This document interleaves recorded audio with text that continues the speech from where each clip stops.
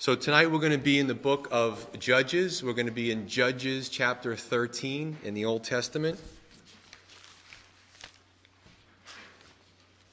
We're going to be in Judges chapter 13. Okay, the last time we were in Judges 12, and we concluded with the life of Jephthah and 3 lesser-known judges. So lesser known that off the top of my head I can't remember the last 3 that I did. And today we're going to see the start of Israel's next judge, who pretty much everybody has at least heard of, even if you're an unbeliever, and his name is Samson. Now, if you look at the children's stories of Samson, or you look at some of the paintings, Samson was this steroided out, huge bicep, big pectoralis type of hero. But we don't know that he really looked like that. We just know that he had a... Are you guys going to let me talk tonight, or, Gee whiz. A little disorderly tonight. Anyway, we're going to see Samson and see what the Bible says about him. And some of you may be surprised and maybe say, wow, I didn't know that about him when the story is done. There's 4 chapters devoted to him. Tonight we're going to go into the first chapter. Basically, we're going to talk about his parents and his start. And if I would title this anything, I would call it Starting Well. But we'll see quickly after this chapter, it starts to go downhill in his life. Those of you who know Samson's life are laughing.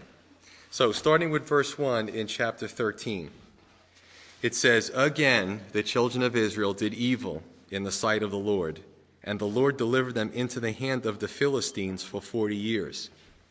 I just want to stop there. I'm 41. So 40 years is pretty much almost all of my life.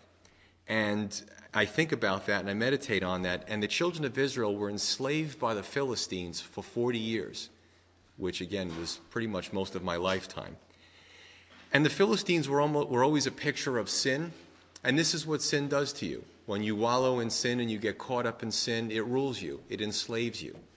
So much so that the children of Israel, as we go into this story about Samson, even his military at one point asked Samson to stop causing waves. And they actually gave Samson up to the Philistines, which we'll go into. They were so involved in their dysfunctional, sinful lives and dysfunction of sin ruling them, that they actually got used to being enslaved by the Philistines. And we'll talk about that. The word Philistine is... it just means someone who's a Palestine dweller on the Mediterranean coast.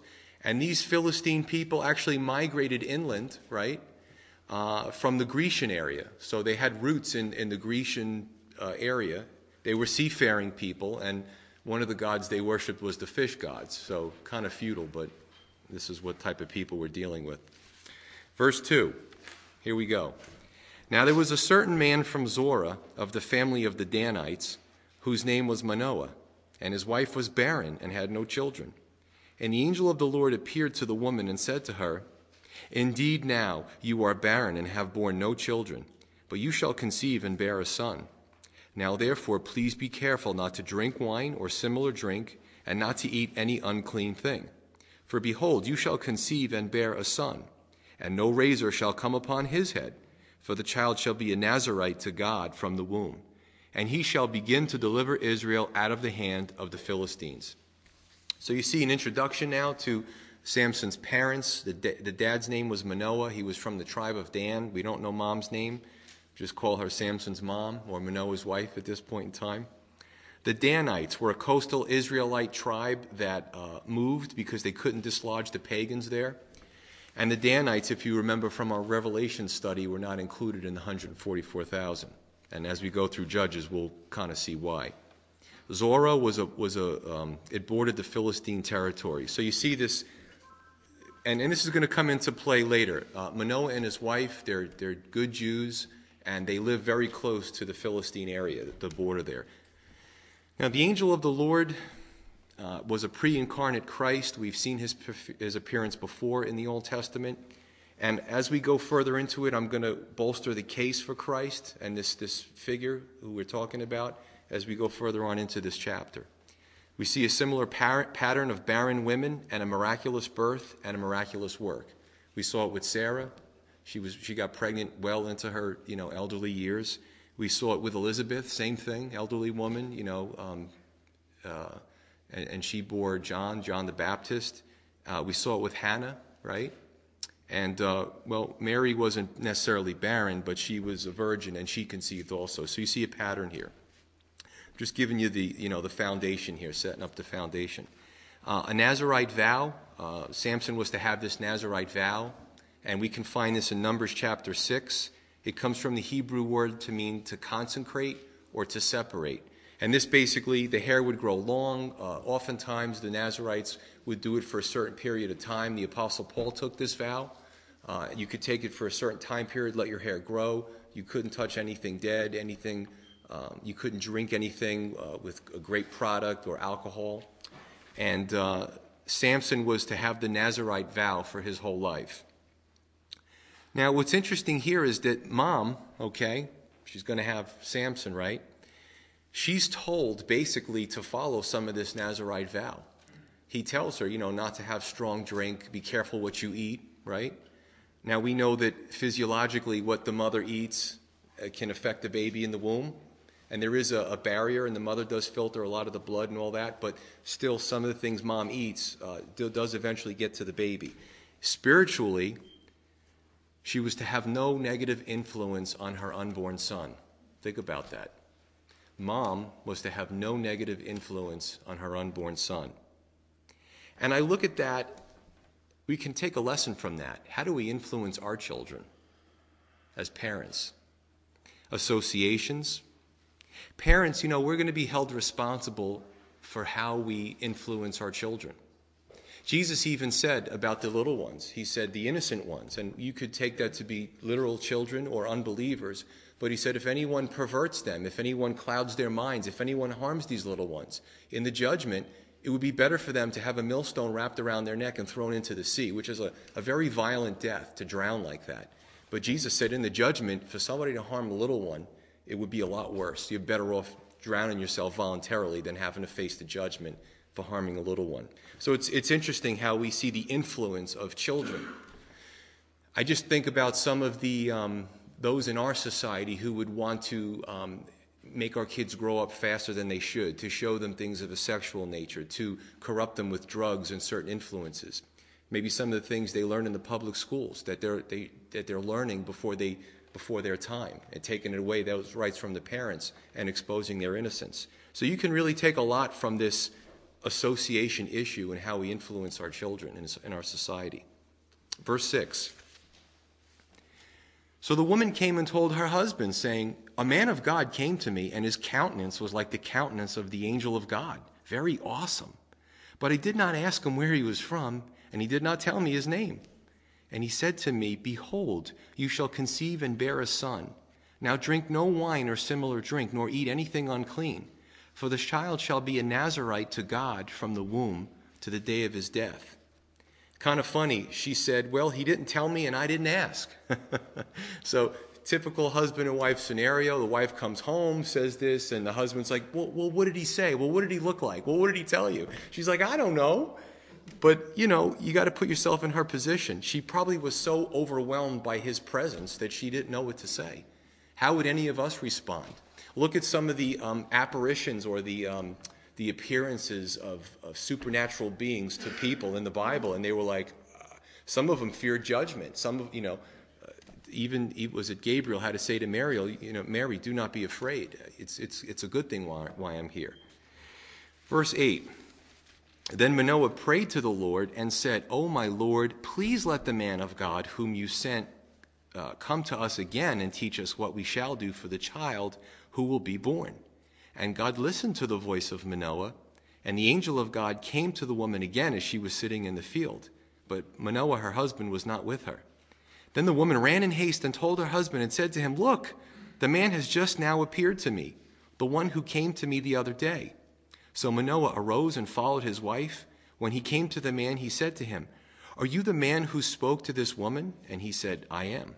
And Manoah said, "Now let your words come to pass. What will be the boy's rule of life and his work?" So the angel of the Lord said to Manoah, "Of all that I said to the woman, let her be careful. She may not eat anything that comes from the vine, nor may she drink wine or similar drink, nor eat anything unclean. All that I commanded, let her observe. So good people, these are good people here, these Manoah and his wife. They're good people intent on knowing God's will for their lives and their families. That's kind of neat. Good people, intent, and just on the verge of listening for God's will in their life and their family. There's always a remnant of good, godly people, even in the worst of situations. Always those who will go against the grain, and we see that even in the tribulation. As we go through the book of Revelation, we see that there were still good people there that were called from that tribulation period, all through Revelation, and they still wanted to know what God's will was for their lives. They were still willing to repent, and it kind of makes me think about that and say, wow, because this was a bad time period. Now, the people were enslaved by the Philistines in a sense. I mean, they had some freedom of movement, but they, I'm sure, had to pay taxes to them, and the Philistines, I'm sure, would come and raid their farms, and they were under subjugation of these Philistines. And they kind of got used to this dysfunctional situation, as I said before. And a lot of the people, especially those living close to the Philistines, actually started worshiping their gods. So the children of Israel were not in a good place. So it actually was very interesting and uncommon for these two folks to almost be unspotted from the world and to be kind of consecrated themselves and want to know, God, what is your will for me in my life? And as Christians, the Bible tells us in Hebrews that we can come boldly before the throne of grace and make our petitions to God.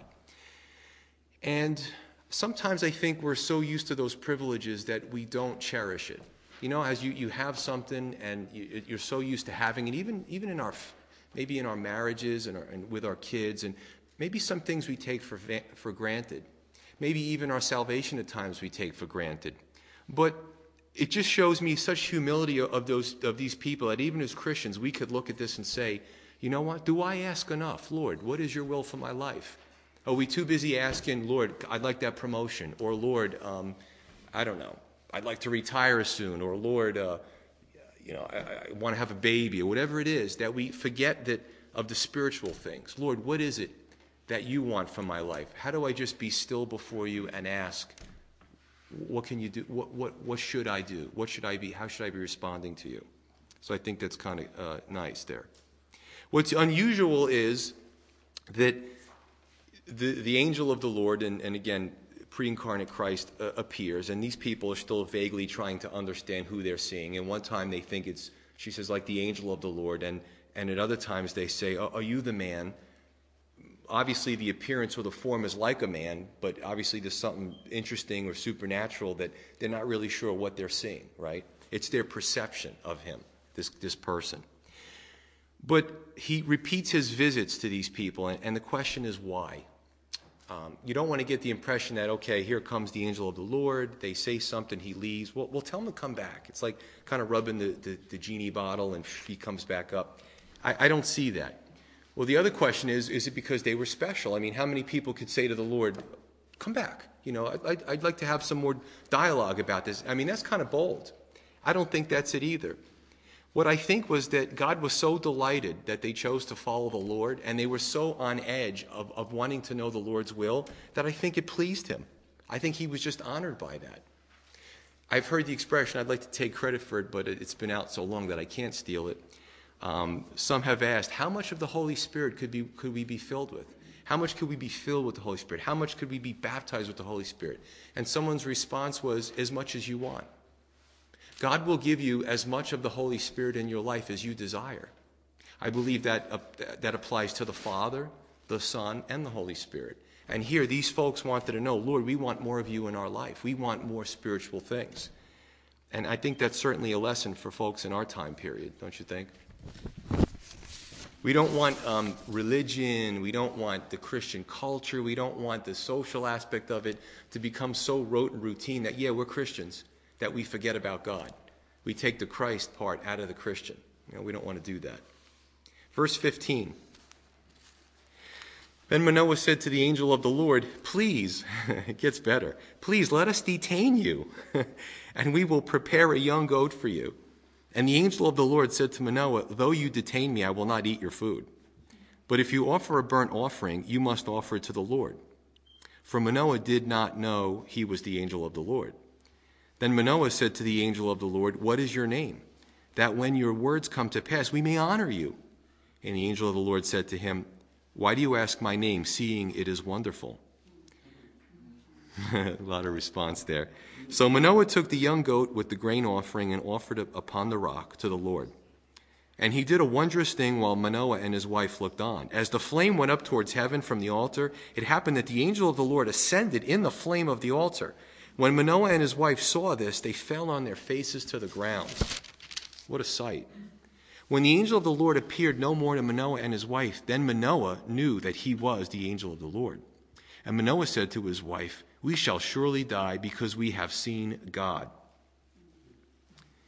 Then his wife said to him, if the Lord had desired to kill us, he would not have accepted a burnt offering and a grain offering from our hands, nor would he have shown us all these things, nor would he have told us such things as these at this time. It's good to be married.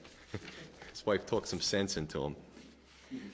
So we see a few things here. Number one, the couple is grateful. They want to show appreciation in the only way they know how. Now, let me just say this without just, I'm just putting an application here. Let me really meditate on this. How many of us and how often are grateful for what God has done in our lives? Everyone in this room can be grateful for a plethora of things. And honestly, if we can't think of at least 10 of them, we're not grateful. And you know what I find? I really find this. The more I'm grateful in my prayer life, the more I'm like, Lord, I'm not a rich man, but you know what? I'm really blessed. The more I'm thankful for my wife, my son, being saved, the privileges of being a pastor. I mean, just rattling things off. You know what? That leads to joy. Because if you meditate on the good things, on the things that God has given us, the fact that when you wake up, you open your eyes and you have another breath of life in your lungs and opportunities. I mean, just the simple things. I just mentioned in the last minute, about 8 or 9 things. It gives us joy. And I find out that I'm more joyful when I'm more thankful. So they were grateful. Number 2, they desired his presence. Not only did they want him to come, he showed up. That was cool. Wow, that was wonderful. And then they wanted him to come back. And then when he came back, they didn't want him to leave. So the question to us is, do we desire God's presence? Do we desire all that God has for us? Do we desire to be in his presence? Do we desire to immerse ourselves in prayer, in his word, in fellowship? It's a good question. And also, this person, this angel of the Lord, his true identity is revealed as the chapter progresses. 3 things. Number 1, the name of the messenger. Now, the Hebrew word for his name, he said, why do you ask my name, seeing that I am wonderful? Seeing that it is wonderful. Now, that word wonderful in this book, if you go to Isaiah 9:6, speaking about Jesus before he's born, right? The messianic prophecy, his name is Wonderful, Counselor, Prince of Peace. The word wonderful there and the word wonderful here both have the same Hebrew root. Okay, so that should kind of tip us off a little bit too. And it means wonderful, can be also translated marvelous and beyond understanding. So the word, all the translations are pretty wonderful, no pun intended. The second point about his identity is he asks for, this is why we know he's not just an angel. He asks for and he receives honor and worship. In verse 17, they say, we'd like to honor you. Now, you know in the scripture that angels are forbidden. The good angels anyway. The bad angels kind of do what they want for a time until they're judged and damned. But let's just relegate it to the good angels. They're forbidden to receive worship. They're forbidden to take anything that belongs to God because they're fellow messengers. 1, in the book of Revelation, I believe it happens twice. The disciple John, the apostle John, as he's getting the revelation of Christ, is so excited by what he sees, and the angel's kind of like a guide, that 2 times he falls down and worships at the angel's feet. And what does the angel say? Man, get up. See that you do not do that. I am a fellow servant just as you are. Don't let the Lord see what's going on. Get up. He's like, don't give me any worship. Get up. And don't even let the appearance of you worshiping me. So they don't receive worship. 2, he says, which is very unusual, in verse 18, when they ask his name, he says, "Why do you ask my name, seeing that is wonderful?" You'll never catch an angel glorifying himself. But this person says, "Why do you ask my name, seeing that is wonderful?" The third point is this thing in the fire. Almost like a look what I can do in the fire, right? He does this trick, and he goes into the fire, and the sacrifice is consumed, and he just goes up to heaven. Another picture of him being glorified. And that brings us to 3. This display in the fire also proves his deity. We can see other parallels in Scripture. Number 1, the Christophany in the fiery furnace with Daniel's friends, all the way back in the Old Testament, in the book of Daniel. Remember, the speculation is that Daniel actually might have been away on some type of ambassador or governor type of trip, a dignitary trip, and his 3 friends were thrown into the fiery furnace, and they looked down, and they heated the furnace up real hot, and they look down and they say, well, not only are these guys not burning, but there's one like the Son of Man in that fire. And they came out, and their hair wasn't singed, and they were all in good shape, and the 4th figure wasn't there anymore. So you see that Christophany there. He has power over the fire. And number 2, God revealed himself to Moses through the burning bush, right? My Jewish contingent. Of course. That's in the Old Testament, that's one of the biggest ones there. And the bush is just burned and burned and burned. And if I'm Moses, I'm like, wow, I can't believe this. And it's not consumed. But what we see is the ability to remain in fire and not get burned is a picture of having power over judgment. And of course, Christ has that power over judgment. So then they fall to the ground as the light bulb kind of, figuratively goes off. They have this great epiphany. And in verse 22, it's almost as if, like, whoa, we've seen God. And now the husband goes, and we're going to die. So it's kind of neat is the third thing about them is they have a reverence for God. I mean, they reverence God. Whoa, we know what see, these guys, they knew their Bibles, and they knew that, no one can see God and live.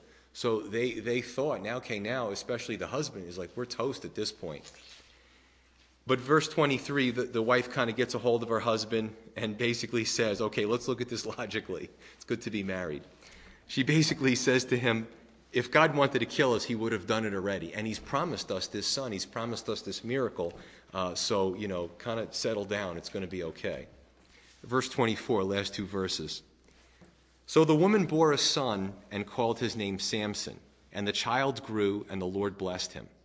And the Spirit of the Lord began to move upon him at Mahana Dan between Zorah and Eshtaol. Mahana Dan means literally the camp of Dan. And I'm kind of going to stop there. I'm going to explain it and stop there because this is where it goes from good to bad. So next time we go into this, we'll see where Samson's life starts to take it downhill. But Samson, we'll talk about next time what his name means and if he lives up to it.